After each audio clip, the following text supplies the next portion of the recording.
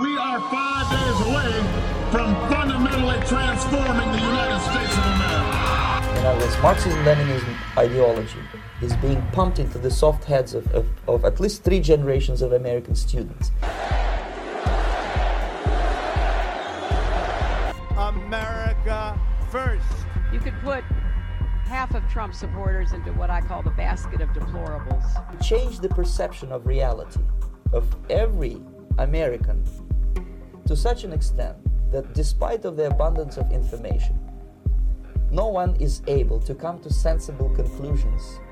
For too long, a small group in our nation's capital has reaped the rewards of government while the people have borne the cost. The racist, sexist, homophobic, xenophobic. God bless America, my home sweet home. Hello, welcome to We the Deplorables. I am your host, Sherry Wilson. This is the place for freedom, love of country, aka patriotism, and a place to discuss things hopefully without the fear of being canceled, which, by the way, I save all of these episodes because you just never know when someone's going to try to silence you.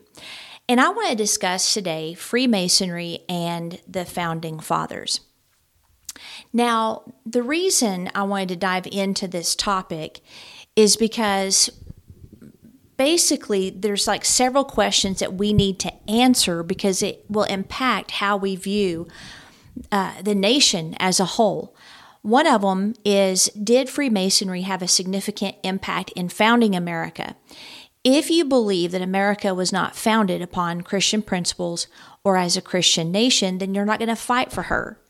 And you may not be involved in the political process or possess a sense of patriotism, which patriotism for the Founding Fathers was considered godly because anybody that's a citizen of their nation should love their nation because God loves nations.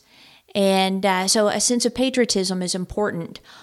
Will a person who believes that America was not founded upon Christian principles mourn her demise or even fight to protect her? If you believe that America began as evil, why would you want to protect something that at its core is considered wicked? But if you know and have some questions answered on this topic and its impact that we're going to discuss today, then it is my hope that you will see that America was God's idea, is still God's idea, and He wants to restore her to His original intent. But first, before I dive into the history of Freemasonry and the founding of this country, let me be very plain. Freemasonry is hostile and heretical to Christianity. In fact, the higher in degree you go, you have to renounce any affiliation to Jesus, Christianity, and the Bible. So it's my belief that it is demonic and it is also satanic. Now, it is true, I'm sorry, let me back up. Is it true? Not it is, but is it true? And this is our second question, that the overwhelming majority of Founding Fathers were Masonic and that much of our government seals, symbols, etc. were Masonic in nature. So we're going to tackle that. Third, if number 1 and 2 are accurate, then how can America be a Christian nation even though numerous documents, writings, and Supreme Court rulings from the very beginning of this country say that we are a Christian nation? In fact, many of the Founding Fathers voiced their opinion that our nation would not survive without religion, without moral absolutes and codes, which we're seeing that being the case right now here in 2022. Okay, so let me give a background first of Freemasonry. The Scottish branch of Freemasonry called Scottish Rite, R-I-T-E, is famous. So you've got shrine burn centers, crippled children's hospitals, learning centers, the Shriners, of course. These are all just a tiny part of the Scottish Rite, but definitely well known. American Freemasonry is actually a massive organization with a rigid, organized infrastructure, degree rituals, religious and philosophical teachings, and then prominent and visible members like judges, elected officials, educators, financiers, etc. American Freemason origins date back to around 1730 in Pennsylvania and Massachusetts, reaching a peak in 1959 with over 4 million as members at that point. Men, because you can only, I don't know if they're politically correct yet, but as of, my understanding, only men were allowed to be in Freemasonry. There was another branch that was for women. So today it's about half those members, and then many of those members are inactive. Now, we do know of politicians that are and have been Masonic members, but as far as its influence in politics, it's more covert versus overt.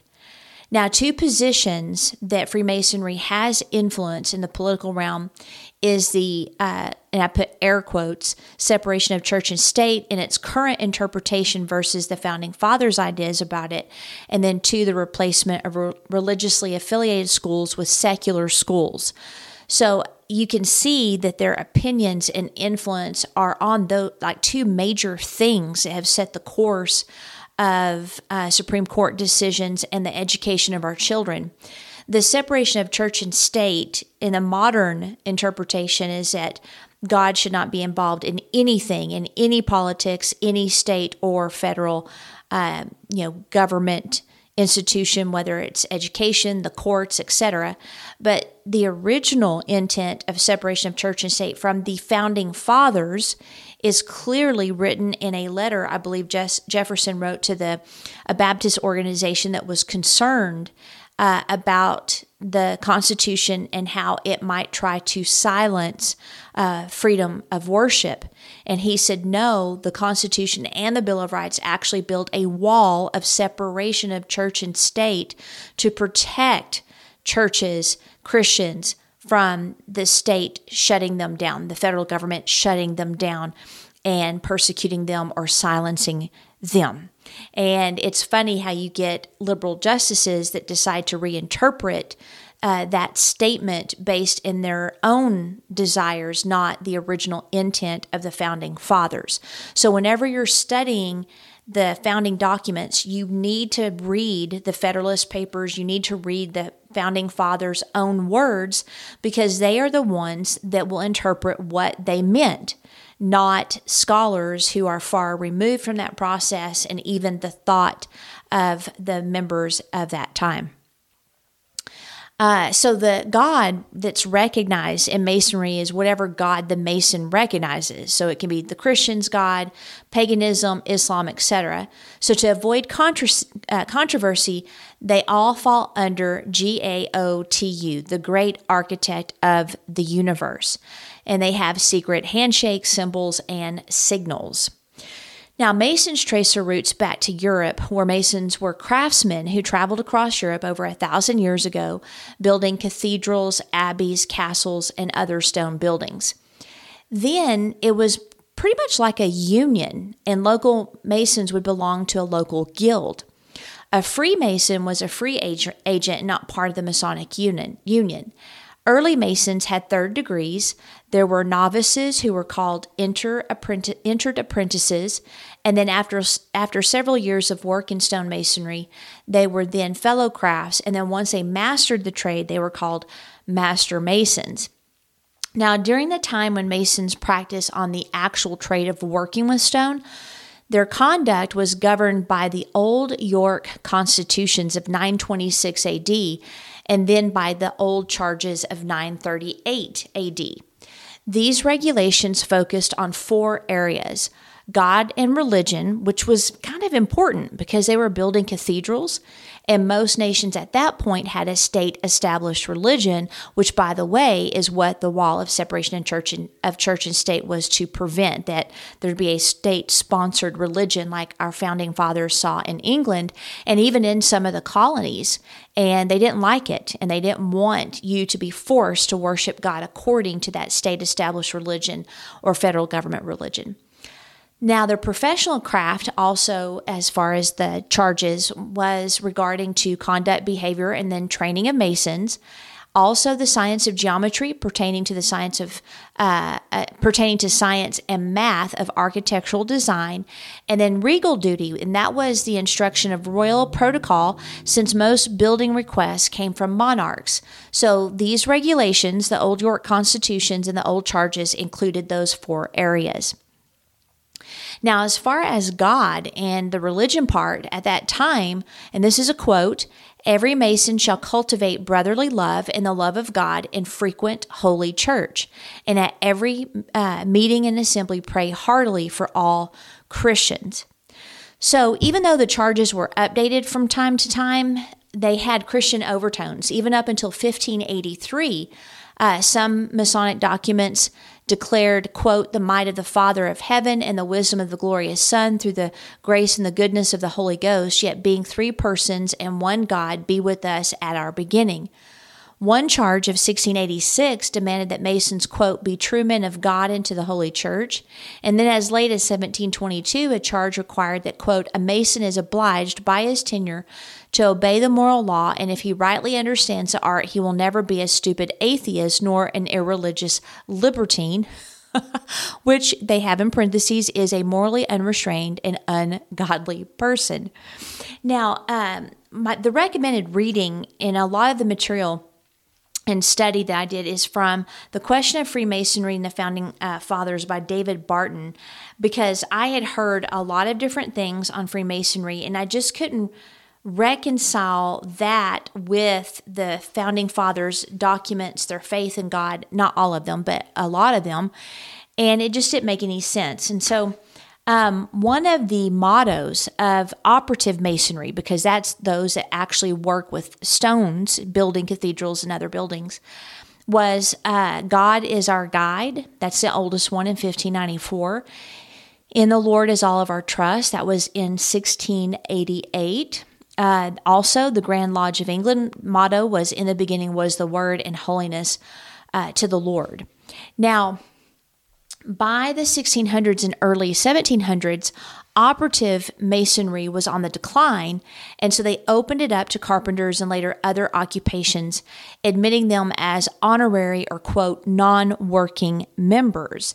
And this is about the time things started to go a little bit south, because new members included aristocrats, members of royal families, politicians, and other prominent individuals that wanted to rub shoulders with royalty, but they didn't have any real knowledge of operative Masonry or even of the charges, evolving into what has now become known as speculative Masonry. Now, again, before we move on, let me say I'm not defending Freemasonry, but it's important to examine the root of anything, the origin, and it's also important to our discussion as far as our founding fathers and Masonry. Now, in 1717, 4 separate lodges of accepted or speculative Masons joined together, and they formed their first Grand Lodge and installed a Grand Master in this new form of Masonry. So remember, these are not operative stonemasons. They were the ones that were accepted, and they decided to create their own lodges. By 1723, these new Masons had developed their own standards to replace the old charges, and the first book was written by a Scottish Presbyterian, Reverend James Anderson, known as Anderson's Constitution. Okay, so listen to what was in this. I don't know why he was a reverend, because he was jacked in the head. It says speculative Masonry, which is but another name for Freemasonry in its modern acceptation, may be briefly defined as the scientific application and the religious consecration of the rules and principles, the language, the implements, and materials of operative Masonry to the veneration of God, the purification of the heart, and the inculcation of the dogmas of a religious philosophy. Speculative Masonry or Freemasonry is in a system of ethics and must therefore, like all other ethical systems, have its distinct doctrines, which many of them were unchristian by this time. These may be divided into 3 classes, namely the moral, the religious, which abandon its Christian roots and instead embrace the pluralistic and pagan, and then the philosophical. So as it was being established, unbelievable claims were incorporated into the newly written works. For example, They trace the origins of Masonry back to Adam, and that God had given Adam certain secrets related to Masonry, that Adam had translated these secrets to his sons, and from that generation to the next, down through the history of the Bible, and finally on to the modern Masons, those that had been involved in any type of construction in the Bibles, that'd be Noah, Solomon, Nehemiah, etc., were all master Masons, and they knew the secrets of Masonry. They even began to date their publications by their own calendar system, counting their years from Adam. So ostensibly, he was the first Mason and the founder of their organization rather than from the time of Christ. So a Masonic book was published in 1813, which actually showed the year 5813 on the title page. So what the Masons did is they just added 4,000 years to the current calendar year to establish the Adamic calendar. This movement of English speculative lodges of free and accepted order of ancient Masons began officially in 1717 and grew rapidly. By 1730, there were 100 speculative lodges in England, and then from there sprouted up different paths and branches, and then the establishment of what has become known as today's Freemasonry. So we'll get into Pike and I think it's Mackey and all that in a bit. But with this bit of information, let's move into the Founding Fathers. So for centuries, educators, statesmen, presidents, and judges have described America as a Christian nation until modern revisionists changed history and the intents and motives of our ancestors. I have no problem looking at the good, the bad, and the ugly, but I do have a problem with rewriting history to fit your narrative and not the facts. Now, again, it's not hard to understand the Bill of Rights, Constitution, nor our Founding Fathers because there's a copious amount of written letters and writings and books and, discussions of the Founding Fathers, including in the official capacity as government officials. It's like people that try to make you think that, understanding the Bible is difficult. It's not. Even the simple can understand the Bible. And people try to make it too hard to understand our founding documents, too hard to understand, therefore people don't even pay attention. But of the 53 signers of the Declaration, some people say that 53 signers of the Declaration of Masons, when the reality is that I'm getting confused from my own notes. Some say that 53 signers of the Declaration were Masons and that 50 of the 55 members of the Constitutional Conventions were Masons and that 98% of the Founding Fathers were Masons. And then it's like basically a who's who of the American Revolution being Masons. Now, this is a concern if true because, by the time America was founded, and we began to declare our independence and fight Britain, at this point, Freemasonry is definitely anti-Christian. It's not compatible at all. So, for example, to the Mason, even at this time period, Jesus existed, but he was a man like us. The truth is he is and was and will always be divine, and he's quite real. Masons believe that a Mason's religion must be universal, and that he recognizes only light, not God's. But the Bible says Jesus is the only way to the Father, and he is truth. For Masons, God is man as man conceives him, but we know that God made man, not vice versa. They believe that literally believing the scriptures is for the vulgar. Good and evil can never be separated, but must mingle so that, quote, all may go well. And the absolute is reason. If God is, he is by reason. Now, we have a dilemma. I mean, if you take the original stats plus the beliefs, how could our founding fathers embrace beliefs absolutely opposed to Christian doctrine? Were they truly Masons or were they Christians? Which one is it? And if they were Masons, then the Masonic influence would be all over this nation and its establishment, and it's an unholy alliance. I had a do not disturb. My son just now texted me, so if you heard that, I apologize. He's on one of those lists that we all have in our phone where they can text or call certain friends and family members, no matter if we're on do not disturb. Okay, so let's look at some of the ones they say were Masons. Thomas Jefferson, Alexander Hamilton, John Adams, James Madison, Charles Carroll, John Jay, Samuel Adams, and other prominent founding fathers.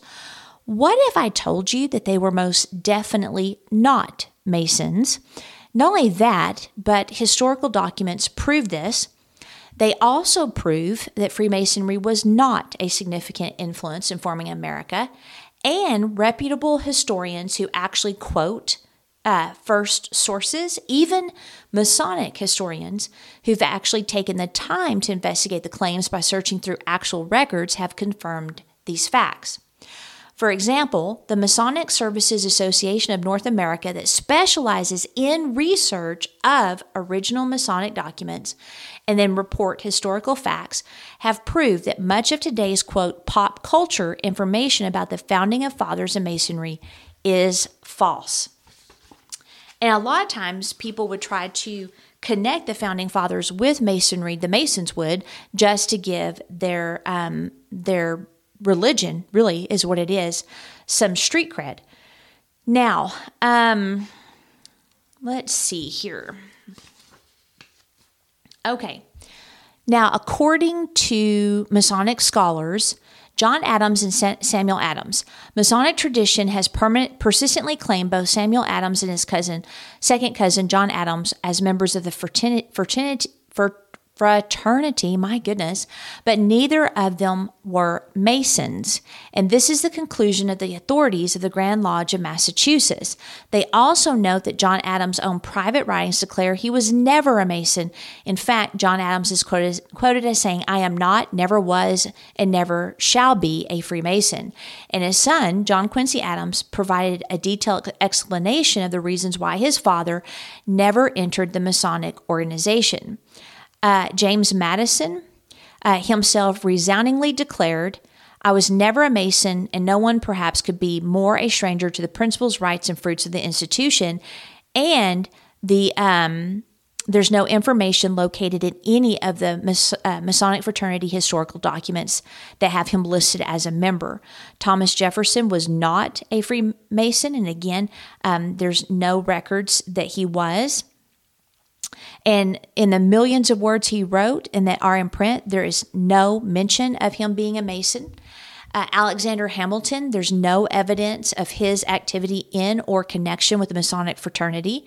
Charles Carroll was definitely not a Freemason, even though there were claims that he was in the movie National Treasure. The Massachusetts, and this is where all the information is coming from, Grand Lodge of Massachusetts AA, the MSA, emphatically says that Charles Carroll was not a member of the fraternity. And as a practicing Catholic, he closely observed papal pronouncements, which basically opposed, they were the fiercest opponents of Freemasonry. So if he would have been a Mason, he would have been excommunicated from the Catholic Church. John Jay was never a Mason. I mean, the list goes on and on. Let's see here. Signer of the Declaration, William Hooper, became a Freemason, but then the lodge of which he was a member ceased to exist, and then no other records have been found that he belonged to any other lodge. James McHenry became a Freemason in May 21st, 1806, but his entry in the records is followed by the notation "struck off 1809" after only 3 years of being in the Freemasonry. And we'll dive more into who was and who wasn't, but and I kind of want to get into how different the first Freemasons were from the latter Freemasons. But most of the founders were not Masons. Many who were, such as Dickerson, Cooper, McHenry, were at best inactive. And so if a lot of them weren't Masons, then Freemasonry did not have the influence in their decisions that many say. So how many exactly were? So of those that signed the Declaration of Independence, only 1 in 6 or 16% could have been Freemasons.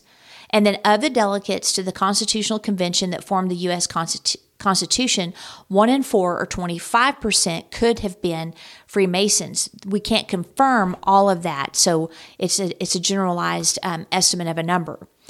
These numbers represent the maximum number possible and include not only inactive Masonic founders, but those with inconclusive evidence of alleged Masonic activity. Okay, so basically, no, the Founding Fathers were not dominantly Freemasons. And don't worry, we'll get into George Washington because it appears that there's a lot of evidence that he was a Mason. And you might be surprised at what you find out. Okay, now let's dive into another key point, and that is the radically different beliefs and doctrine of Freemasonry compared to the original organization. And this always happens no matter the organization. Like, for example, American Methodism, that was founded in the 1740s by John and Charles Wesley and then George Whitefield. And it was characterized by numerous beliefs and practices that today would be anathema to, many Methodist organizations, including how overtly evangelical they were at the time. I mean, they had camp meetings and revivals. I mean, Whitefield was the Wesleys were huge revivalists that, if I'm not mistaken, led to the First Great Awakening. They also would have what would be described today as emotionalism and fanaticism, even though that's not the case, but that's how it would be interpreted. So it's highly unlikely that any of them would be invited into most United Methodist churches today because of the doctrinal disagreements. Now, I mean, if you look at the Episcopalians and Quakers, if you go back, their founders would be horrified by the fact that they now embrace pro-homosexual and pro-abortion positions.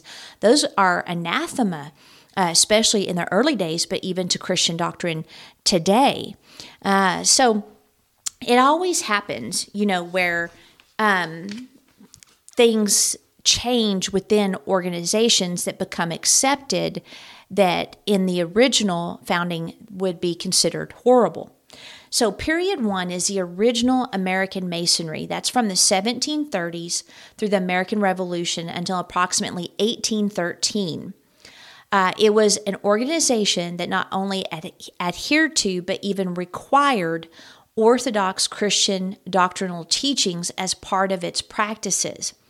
Now, after 1813, you have period 2, which is the corrupting of Masonic beliefs. And so there was a major shift in English Freemasonry in 1813, and a few lodges in American Freemasonry began to embrace the less Christian and more pluralistic belief systems during that time. But over in Europe, it was really going downhill quick.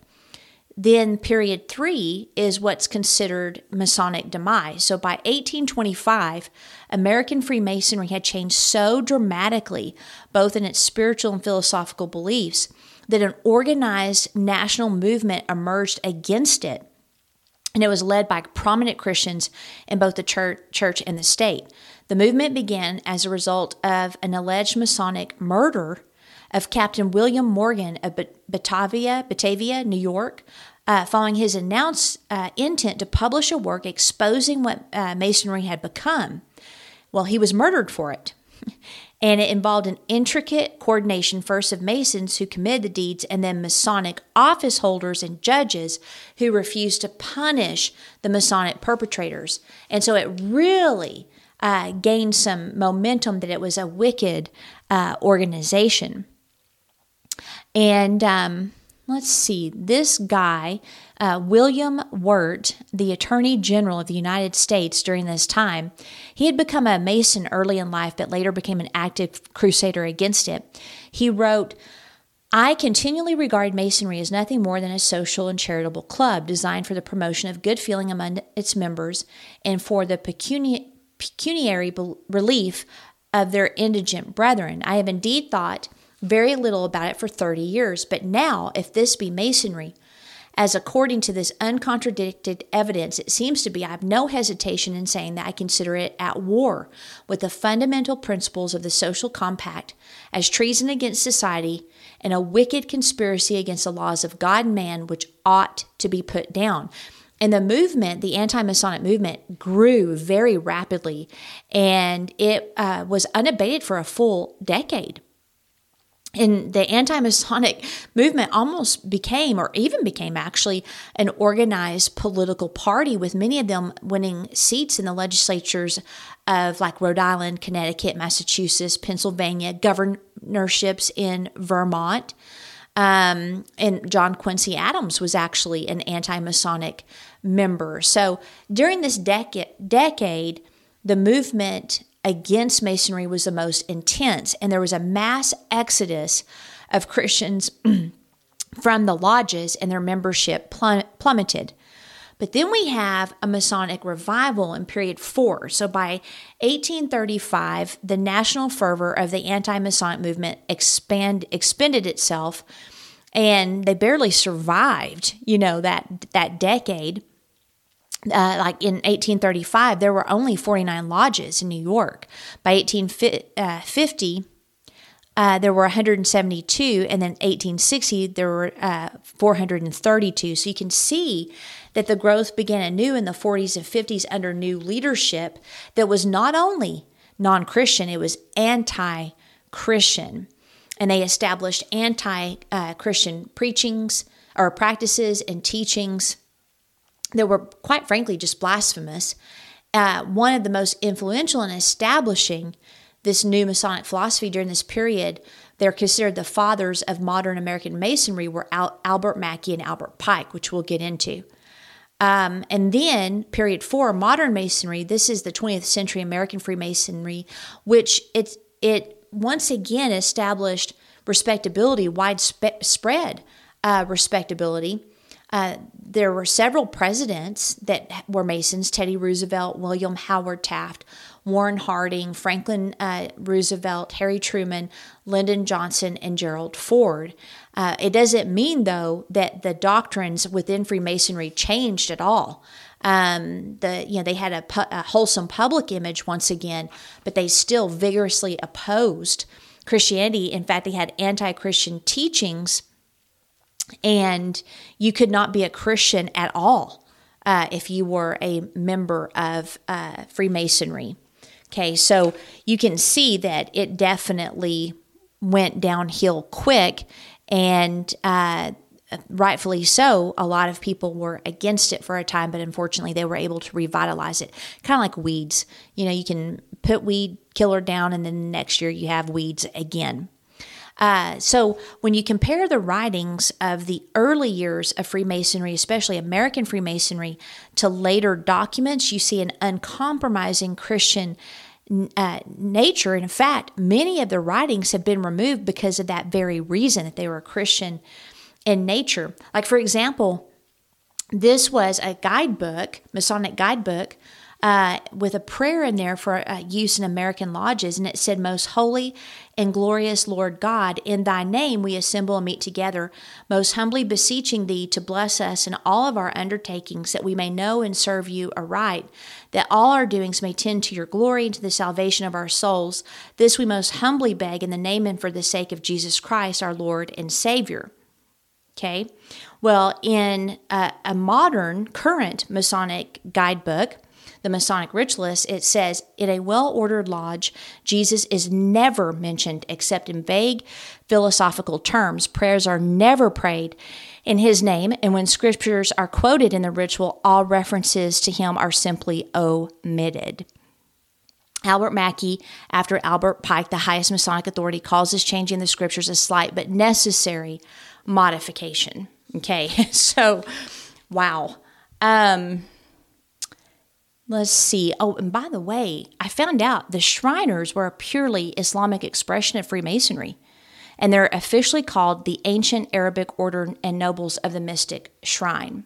And the practice goes on. I mean, others said that, like a guy named the York Rite chaplain Harmon Taylor said he was, quote, given only one instruction, was given that one many times. That directive was that he was never, under any circumstances, to offer prayers in Masonic gatherings in Jesus' name. Now, in 1749, you have where Charles Brockwell reminded a Masonic lodge that whoever is an upright Mason can neither be an atheist, a deist, or a libertine, for he is under the strictest obligation to be a true Christian. In 1775, William Hutchinson's Spirit of Freemasonry said, "The Master Mason represents a man under the Christian doctrine, saved from the grave of iniquity and raised to the faith of salvation. As the great testimonial, we are risen from the state of corruption. We bear the emblem of the Holy Trinity as the insignia of our vows." Another guy, let's see. Oh, I don't see the name of the author, but in 1818, Masonic work published that year in New York by Salemtown admonished American Freemasons to be bold in publicizing that the foundation is laid in an evangelical truth. It says the scriptures of the Old and New Testament are now received and acknowledged by all Christian nations to be given by divine inspiration. Hence, all Christendom quotes the authority of this book in all matters of religious faith and practice. To this also we appeal as a standard for the correctness and sanctity of our principles. Masonic faith acknowledges the Holy Bible to be the Word of God that was written by persons divinely inspired and reveals the whole duty of man. In 1818, work said, quote, "Above all, it is not, neither can it be a secret that a good Mason is of necessity, truly, and emphatically a Christian." I mean, it goes on and on. Reverend William Walter, who was the Grand Master of New York in 1793, presented a message that said, "In conclusion, let me remind you, sirs, that you are Christians, particularly contemplate the adorable Jesus, that appointed mediator, the great pattern of human perfection, and tread in his steps.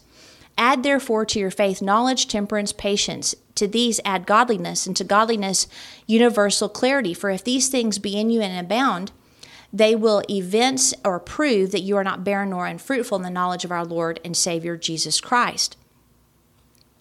So these are, again, early American lodges that openly promoted Christian principles. I mean, it's over and over, just one thing after another until Pike and Mackey. And these weren't nominal Christians either. You know what I mean? Like, these people followed Jesus very seriously. Let's see. So if you're an honest researcher, then you see that early Freemasonry was a Christian organization, which can explain why a lot of Masons will say, no, we're a Christian organization.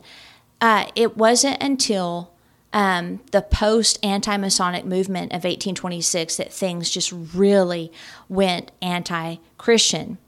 Now, why was Jesus downgraded in 1813? Well, in that year, the English Grand Lodge, which is the mother of all the American lodges, decided in favor of the admission of individuals of other faiths. So the emphasis of a Christian God was removed and replaced with a new emphasis on a general, more universal and all-inclusive, faiths. Sound familiar?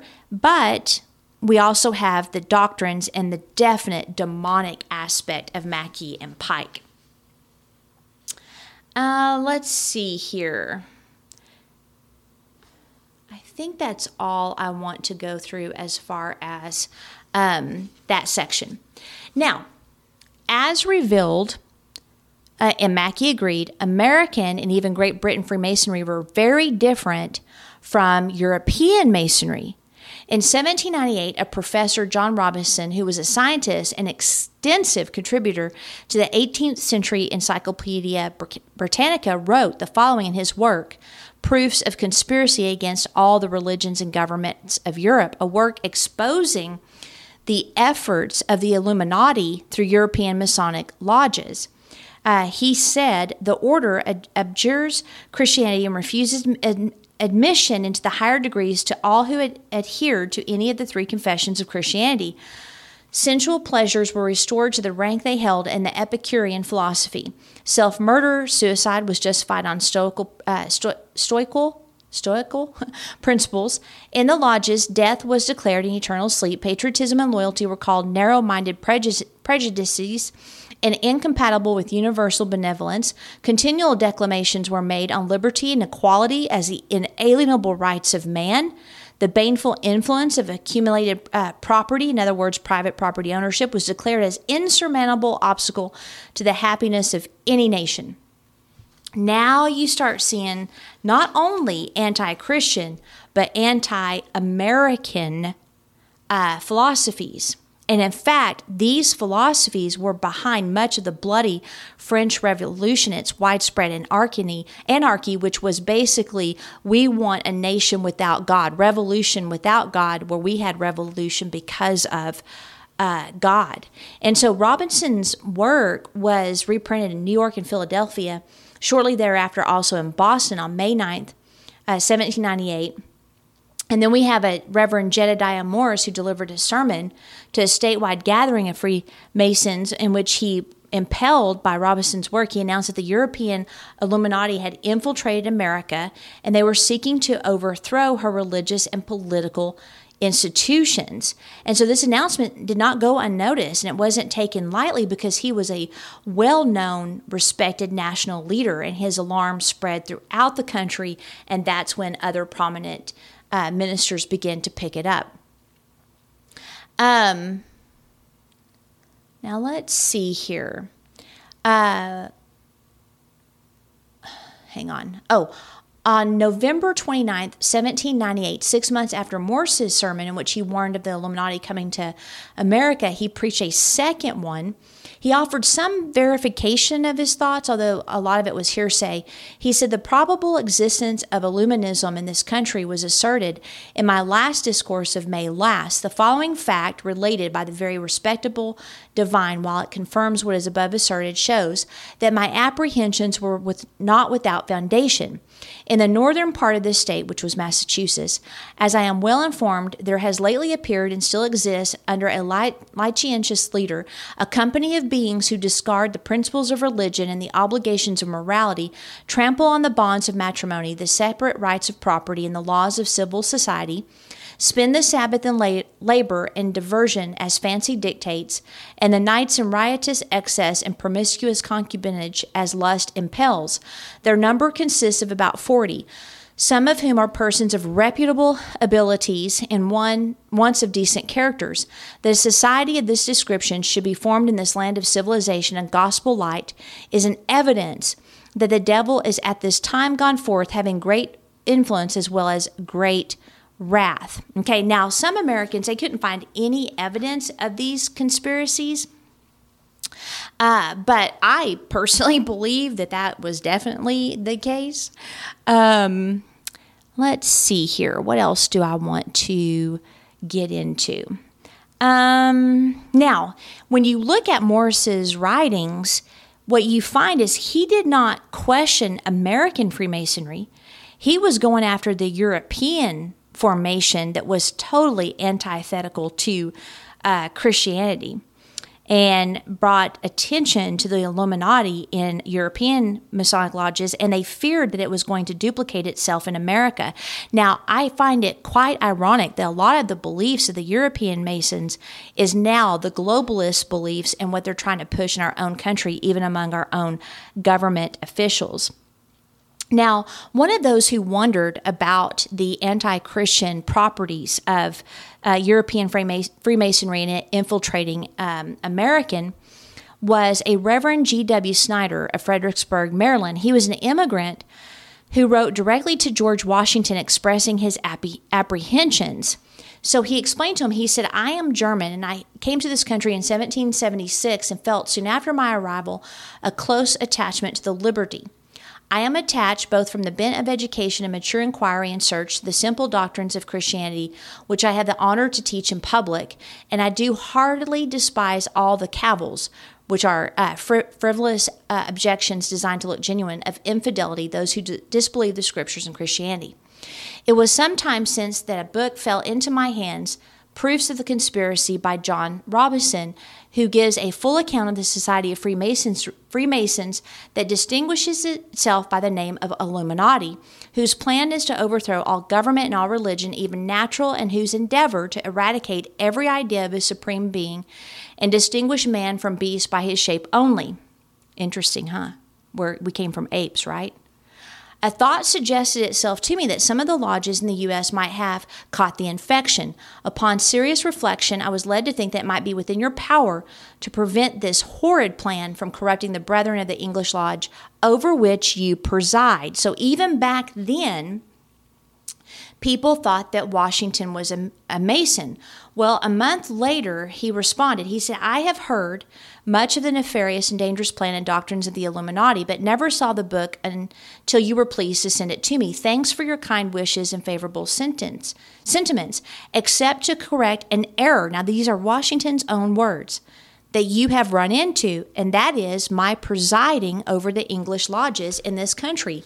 The fact is, I preside over none, nor have I been in one more than once or twice within the last 30 years. I believe, notwithstanding, that none of the lodges in this country are contaminated with the principles ascribed to the Society of the Illuminati. With respect, I am, sir, your obedient, humble servant, George Washington.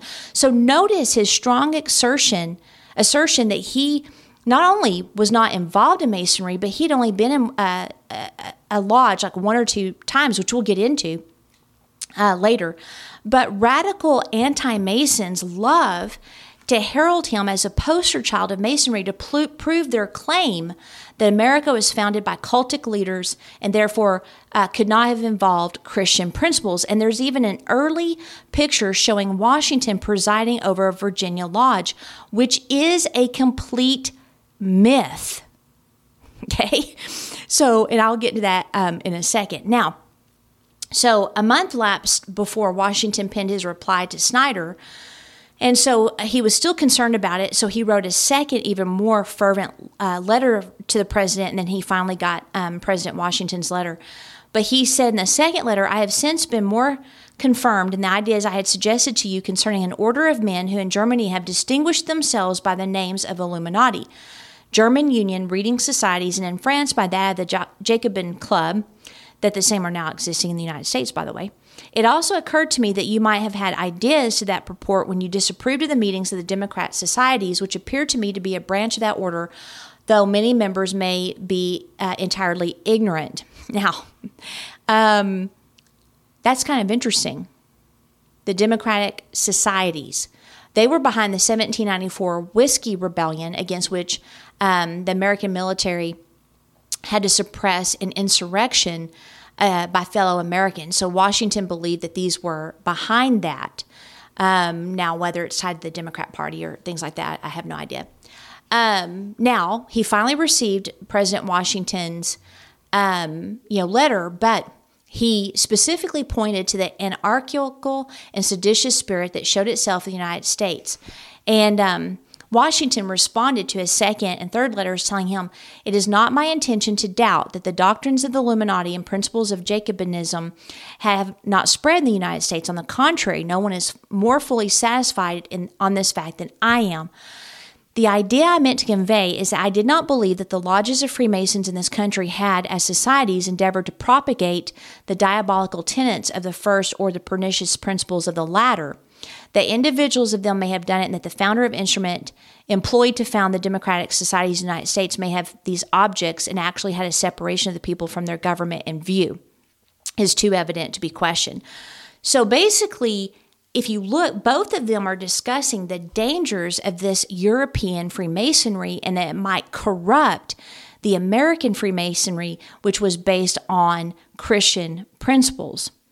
And a lot of other ministers were also concerned about this. Now, the French and Germans rejected religion in general and Christianity in particular, while Americans cherished and embraced it. So The French government, they led a, quote, campaign of de-Christianization that led to the closing of all churches in France. And like I've discussed in previous episodes, if there was any inkling among the colonists that this was the revolution was not a Christian endeavor, they wouldn't have subscribed to it. In fact, the Black Robe Regiment is one to listen to because the preachers were the ones that basically kicked off the Revolutionary War. Now, George Washington, in his farewell address of September 17, 1796, succinctly attacked the beliefs that characterized the French, reminding Americans of all the dispositions and habits which lead to political prosperity. Religion and morality are indispensable supports. In vain would that man claim the tribute of patriotism who should labor to subvert these great pillars of human happiness. The mere politician ought to respect and to cherish them. A volume could not trace all their connections with private and public felicity. Let it simply be asked, where is the security for property, for reputation, for life, if the sense of religious obligation desert? And let us, with caution, indulge the supposition that morality may be maintained without religion, whatever may be conceded to the influence of refined education on minds. Reason and experience both forbid us to expect that national morality can prevail in exclusion of religious principle. You can just look around and see that exactly what he said is truth. Okay, so what about George Washington? I've already referenced the one painting of him being over the lodge in Virginia, which was a complete myth. There's also other paintings of him in full Masonic regalia and at a Masonic lodge. So let's get into that just a little bit. So remember, from Washington's own words, he said, "You are in error. I need to correct an error. I do not preside over any lodges in this country." Was he an inactive nominal Mason? Well, there's been an investigation of his Masonic activities. William Adrian Brown, former librarian at George Washington Masonic Memorial in Alexandria, Virginia, compiled a chronological list of George Washington's life activities in his book, When and Where, A Chronology of the Life of George Washington. Brown identifies 29 Masonic activities that involved Washington during his 47 years of supposedly being a Freemason. Significantly, many of the activities and contacts in that list were neither initiated nor participated in by Washington, and then several others hardly even represent Masonic business. So, for example, included among the 29 are occasions when memorabilia was sent to Washington by other Freemasons, as well as greetings were extended to him by groups of Masons, which, I mean, he obviously received a score of gifts from people, right? Among the events linked to Masonry were public events where Washington was present, at which some Masons were in attendance among the crowd, such as his inauguration and public parades. Moreover, among the Masonic activities linked to Washington were Masonic events which Washington wasn't even there, such as on 4 occasions when various lodges from other states recommended him as Grand Master, a position that he declined in each case, so they named him honorary members. Now, the ones that he actually participated in are very few. They include Washington's first becoming a Mason at the age of 20, which was November 4th, 1752, followed by 2 more Masonic meetings over the next 10 months, March 3rd and August 4th, 1753, where he completed the 3 steps of early American Freemasonry. Some American Masons condemned higher degrees as being representative of European Freemasonry. He took no higher degrees. He also, as a young Washington, attended 2 more lodge meetings on September 1st and January 4th of 53 and 55. And then the other one didn't occur until 23 years later in the American Revolution, when on December 28th, 1778, he was part of a Masonic parade that marched to Christ Church to attend divine service. Now remember, at this point, Freemasonry in America is a Christian founded or organized around belief system. During the Revolution, Washington took part in 6 other Masonic activities or parades. Following it, he attended a lodge meeting on June 24th, 1784, and then February 3rd, 1785, where he attended the funeral of a Mason. He attended no Masonic activities after April 1789, except the laying of the cornerstone of the Capitol in September of 1793.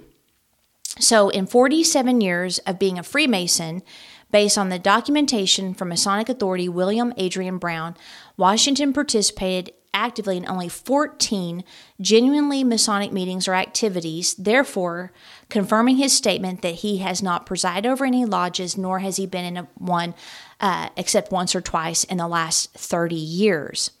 Now, the misrepresentation of him being a Mason is aggravated by numerous paintings depicted of him in full Masonic clothing and symbolism, such as the one where he's laying the cornerstone in the chapel or in the Capitol. You can enter the Masonic House of the Temple in Washington, D.C. and see a beautiful painting of Washington in Masonic dress laying that cornerstone. But the painting, which also is on the cover of the book that I'm referring to, is a modern creation. It was done in 1993 rather than 1793 when the cornerstone was actually laid. The modern portrait is excellent art, but it's nothing more than the imaginative historical work of John Melius, an art professor and 33rd degree Scottish Rite Freemason from Maryland. Okay, so these are romanticized pieces of propaganda. Okay, so depictions of the first, according to the mural and description by the architect of the Capitol, depictions of the first cornerstone ceremony are necessarily the product of the artist's imaginations.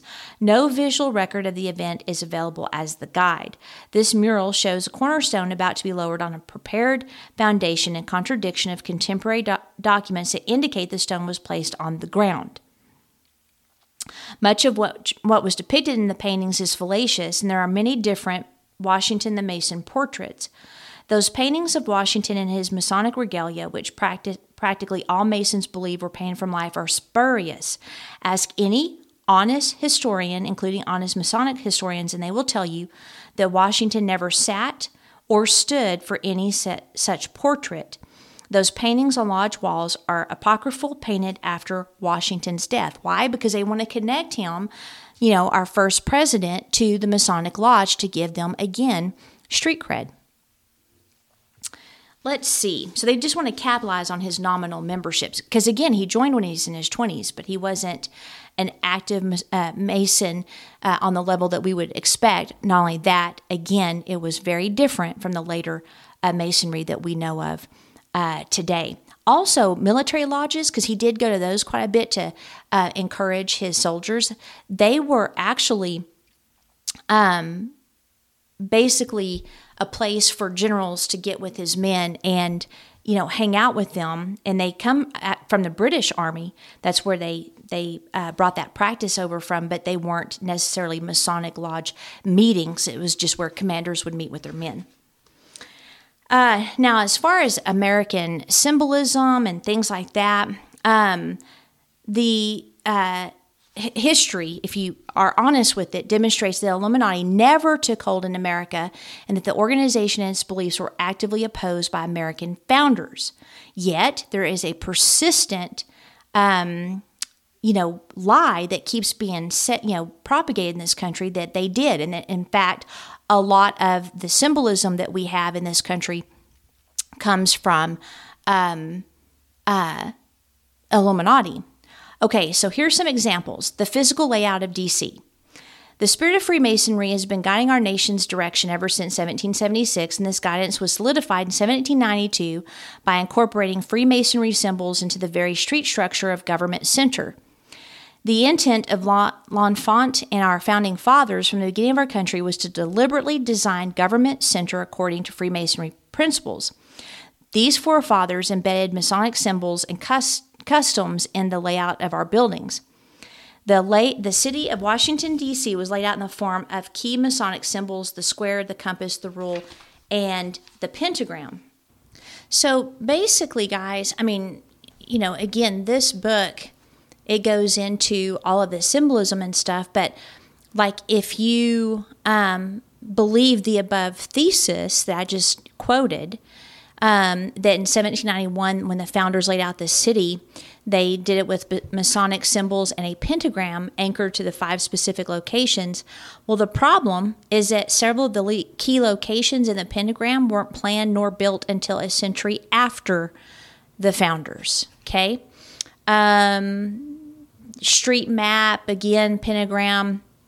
The Jefferson Memorial is a key to the imagined Masonic symbolism. The city wasn't built until 1943. So when you go through a lot of the symbolism and a lot of the things that people say are Masonic, they weren't even built during the Founding Fathers and didn't even exist, and some would even be in the middle of water at that time.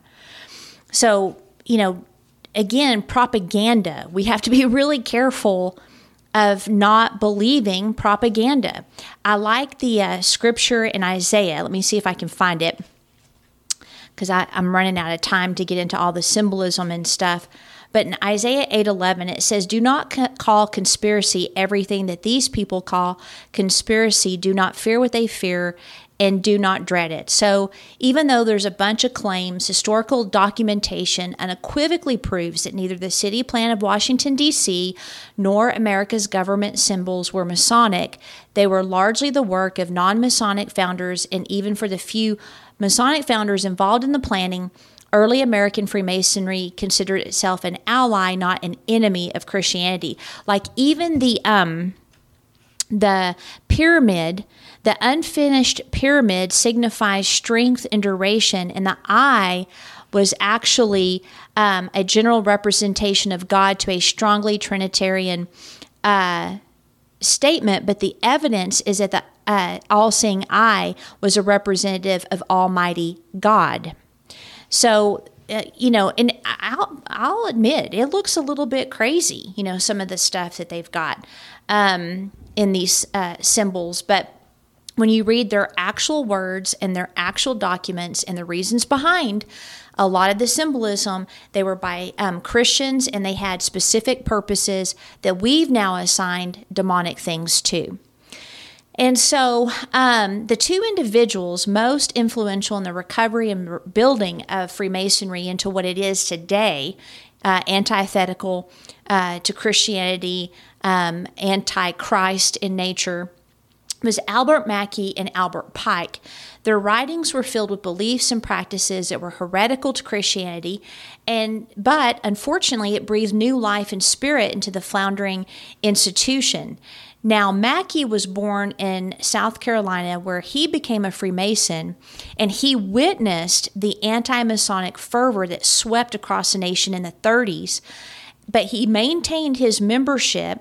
He gave up his chosen profession of medicine and devoted his full attention to rebuilding Freemasonry, and he eventually became the Grand Master of the United States, which is the head of all of the lodges.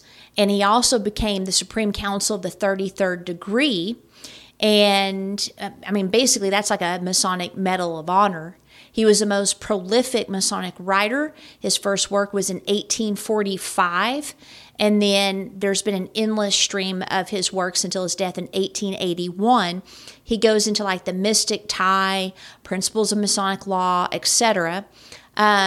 He definitely had pagan spiritual interests, and those things come out in his writings. And then Albert Pike, the second of the Masonic resurrection giants, was born in Boston, but he moved to Arkansas, where he became a journalist and an attorney, one of the richest actually in the country. He became active, and he rose rapidly, being selected as the sovereign grand commander of the southern jurisdiction of Scottish Rite Freemasonry in 1859. Shortly after his selection, the Civil War erupted, and he became a Confederate general. And then after the war, he moved to D.C., and he also devoted himself to building the Scottish Rite into what it is today. In fact, D.C. is the home of the southern jurisdiction of the Scottish Rite, the world's largest of the Scottish Rite organization. His magnum opus was Morals and Dogmas, which he wrote in 1871, where he goes into the degrees from the 4th to the 32nd. He provides also his philosophical basis, his framework. He bestowed titles on several of the higher degrees, like the 5th degree is a perfect master, Prince of Jerusalem is 16th, Chief Tabernacle is 23rd, on and on and on. The 32nd he calls the Sublime Prince of the Royal Secret. And it's in these degree rituals that Pike openly embedded pagan and pluralistic teachings, mixing them with elements of the occult and spiritual mysticism, which is where a lot of the open anti-Christian beliefs of Freemasonry come into play here in America. Pike claimed that American Freemasonry was a direct receiver of the teaching of the Gnostics, Druids, Essenes, Kabbalah, and numerous other long-dead cults, ancient movements against which entire books of the New Testament were written, like Ephesians and Colossians. For 36 years, Pike's work was given to every entrant into the Scottish Rite Masonry. Even today, it's still recommended to read his writings. Okay, so John Hancock was a Freemason of American Freemasonry. He was also the son and grandson of a famous gospel minister. Richard Stockton, a signer of the Declaration, was a Freemason, but again, it was pre-demonic. John Dickinson, who helped draft the Declaration of Independence and a signer of the Constitution, was also a Freemason. Robert Treat Paine, the signer of the Declaration of Independence, was also a Freemason. He left a clear written record of his faith journey as a Christian. James McHenry was also a signer of the Constitution and a Freemason, but also the president and founder of the Baltimore Bible Society. There's several quotes of his faith. Gunning Bedford, a signer of the Constitution, was not only a Freemason, but he's also the Grand Master of the Grand Lodge. He was also a close friend of George Washington, and he also openly proclaimed his Christianity. Francis Scott Key, often identified as a Freemason, often identified as one. He's the author of the National Anthem and the Star-Spangled Banner. He was also a Christian. Benjamin Franklin definitely was never claimed to be a Christian. And there's some, good grief, some evidence that he was a Mason, and he was also for religion because he knew that would keep a country safe from extinction, because it's important to have morals. Some tried to get him born again before he died, and he didn't see any need. Again, we've gone over Washington and his affiliation with the Masons. So those are some that were. I just wanted to include those because, I didn't want to just say no, and then not acknowledge the ones that are very famous that were. So I hope this gives you more of an understanding of what was going on during that time, the differences between American Freemasonry, European, the different segments in history that Masonry went through, as well as the European influence, the Illuminati, and Albert Pike, and then Mackey.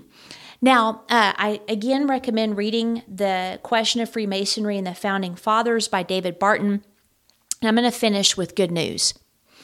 The good news is that our current president, President Biden, is doing such a fabulous job at failing as a president that even long-term Democrats and even people that are anti-Christian and anti-Republican are figuring it out. So I am mad at both parties because I think there's sellouts in the Republican as much and rhinos. Actually too much, but I am conservative, and my main key in voting is, do they believe in killing babies? But the good news is people are starting to wake up. Until next time.